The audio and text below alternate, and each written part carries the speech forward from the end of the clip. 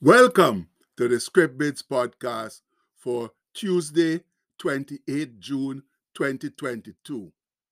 Our bit today comes from Psalm 143:10, which says, "Teach me to do thy will, for thou art my God. Thy spirit is good. Lead me into the land of uprightness." And the people, it's Tuesday. Yes, we were victorious over Monday, so no reason why we can't be victorious over Tuesday too. Yes, we are alive and kicking with the Holy Spirit of Almighty God guiding us. So there's no reason to fear or be worried about anything. And all God's children said aloud and proud, "Praise the Lord." Now, let's get into a long new acclamation that I recently saw in some encouraging words from Baba Joel. That's Joel Osteen. So please say out loud with me, "I am blessed, prosperous, redeemed, forgiven, healthy, whole, talented, creative, confident, secure, disciplined, focused, prepared, qualified, motivated, valuable, free, determined, equipped, empowered, anointed, accepted, and approved. Not average, not mediocre. I'm a child of the Most High God. I will become all I was created to be. In Jesus' name, amen." Oh, my faithful brethren, we are indeed all those things and more too. But you know what? We have to believe them and put them to work in our lives. Otherwise, they are simply wasted God given attributes. And all of that led me to this poignant and also true writing from our one-year book of Bible promises with writings by Ruth Harms Colking. This one is simply titled "Three Discoveries," and I might have shared it before, but it seems like right now is the perfect time to share it again. So please read with me. I have made three overwhelming discoveries regarding God's reliable faithfulness. The first, God will never let us go. No, never. We may fall flat on our faces.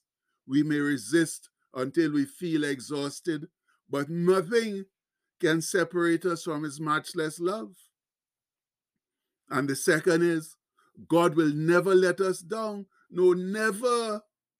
He's forever faithful, even when we are faithless. He cannot deny Himself, so He will never leave us nor forsake us. And the third thing is, He will never let us off. No, never. Whenever we give in to temptation, when we determine to have our own way, He says, with all the love of His Father's heart, "I love you too much to excuse disobedience. Who He loves, He chastens." God is determined to bless us. He's eager to show us His kindness. He's glad to teach us the proper paths. But He must have access to our hearts. He will allow our guilt to become a burden until conviction comes, then confession, and finally renewed commitment. May David's prayer be our prayer. Yes, friends, all of the above is also true. Our God is faithful, ever loving, and will never leave nor forsake us, or let us fall into the gutter and stay there. But as the writing says, He can't do anything with us unless He has direct and complete access to our hearts. And what is this prayer of David that the writer talks about? It's a Bible promise for the writing. It comes from Psalm 143 and says, "Teach me to do thy will, for thou art my God. Thy spirit is good. Lead me into the land of uprightness." And what an excellent, powerful, heartfelt prayer. It's short, but ever so direct and to the point. And just for our information, the New Living Translation explains the last part thus. They say, "May your gracious spirit lead me forward on a firm footing." And do we ever need to be guided on firm footing in these disastrous times, my faithful brethren? But as the writing says again, God can't do anything with us until he has access to our hearts. And that's where we come into play and where we are sadly falling down in these turbulent and treacherous times. It's obvious that the Lord can't help us if we are turning away from him, trying to get rid of him from our society, and we are worshiping the idols of the world instead of him. We desperately need to come back to him, friends, get him to be the mainstay of our society once again, if we are ever to hope or really have any hope of a better life in this world for our descendants. Now, that's why Brother David's prayer is so important, my people. It's imperative that we learn the ways of God and put them into useful practice if we are ever to retain Christ's victory over Satan.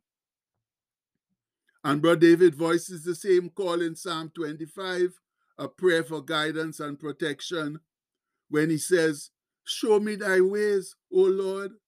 Teach me thy paths. Lead me in thy truth, and teach me, for thou art the God of my salvation. On thee do I wait all the day." And that's taken from Psalm 25, 4-5. And it's how we ought to beseech our great God, my faithful brethren. But we can only do that if we are sincerely interested in living for him and thus giving our hearts completely to him. Otherwise, it's all a foolish and false game. But sadly, so many of us play that game these days. We talk a whole lot about God, but that's all we ever do, talk. There's no sincerity in our words and hearts. It's only lip service we are offering to our mighty Creator, and that just won't wash with him. No wonder so many of our lives are broken and woebegone, since we refuse to give him true access to help and heal us. Friends, please, please, I plead with us to wake up and smell the putrid scent that's currently emanating from our disaster-filled and decaying world, and let us turn back to the God of our forefathers, the only one who can fix our problems. That is, if we will just let him. And I certainly wish I could do more than just plead with us, yes? But unfortunately, that's the limit to my power. Anyway, for those of us who are truly trying to live for Christ, let's go home now declaring a right. Yes, we spell declaring right today. So let's go home declaring our Tuesday mantra, letting the whole world know to whom we belong, lock, stock, and barrel. All together now. In God's eyes, I'm not what I do. I'm not what I have. I'm not what people say about me. I am the beloved of God. That's who I am. And no one can take that from me. I don't have to worry.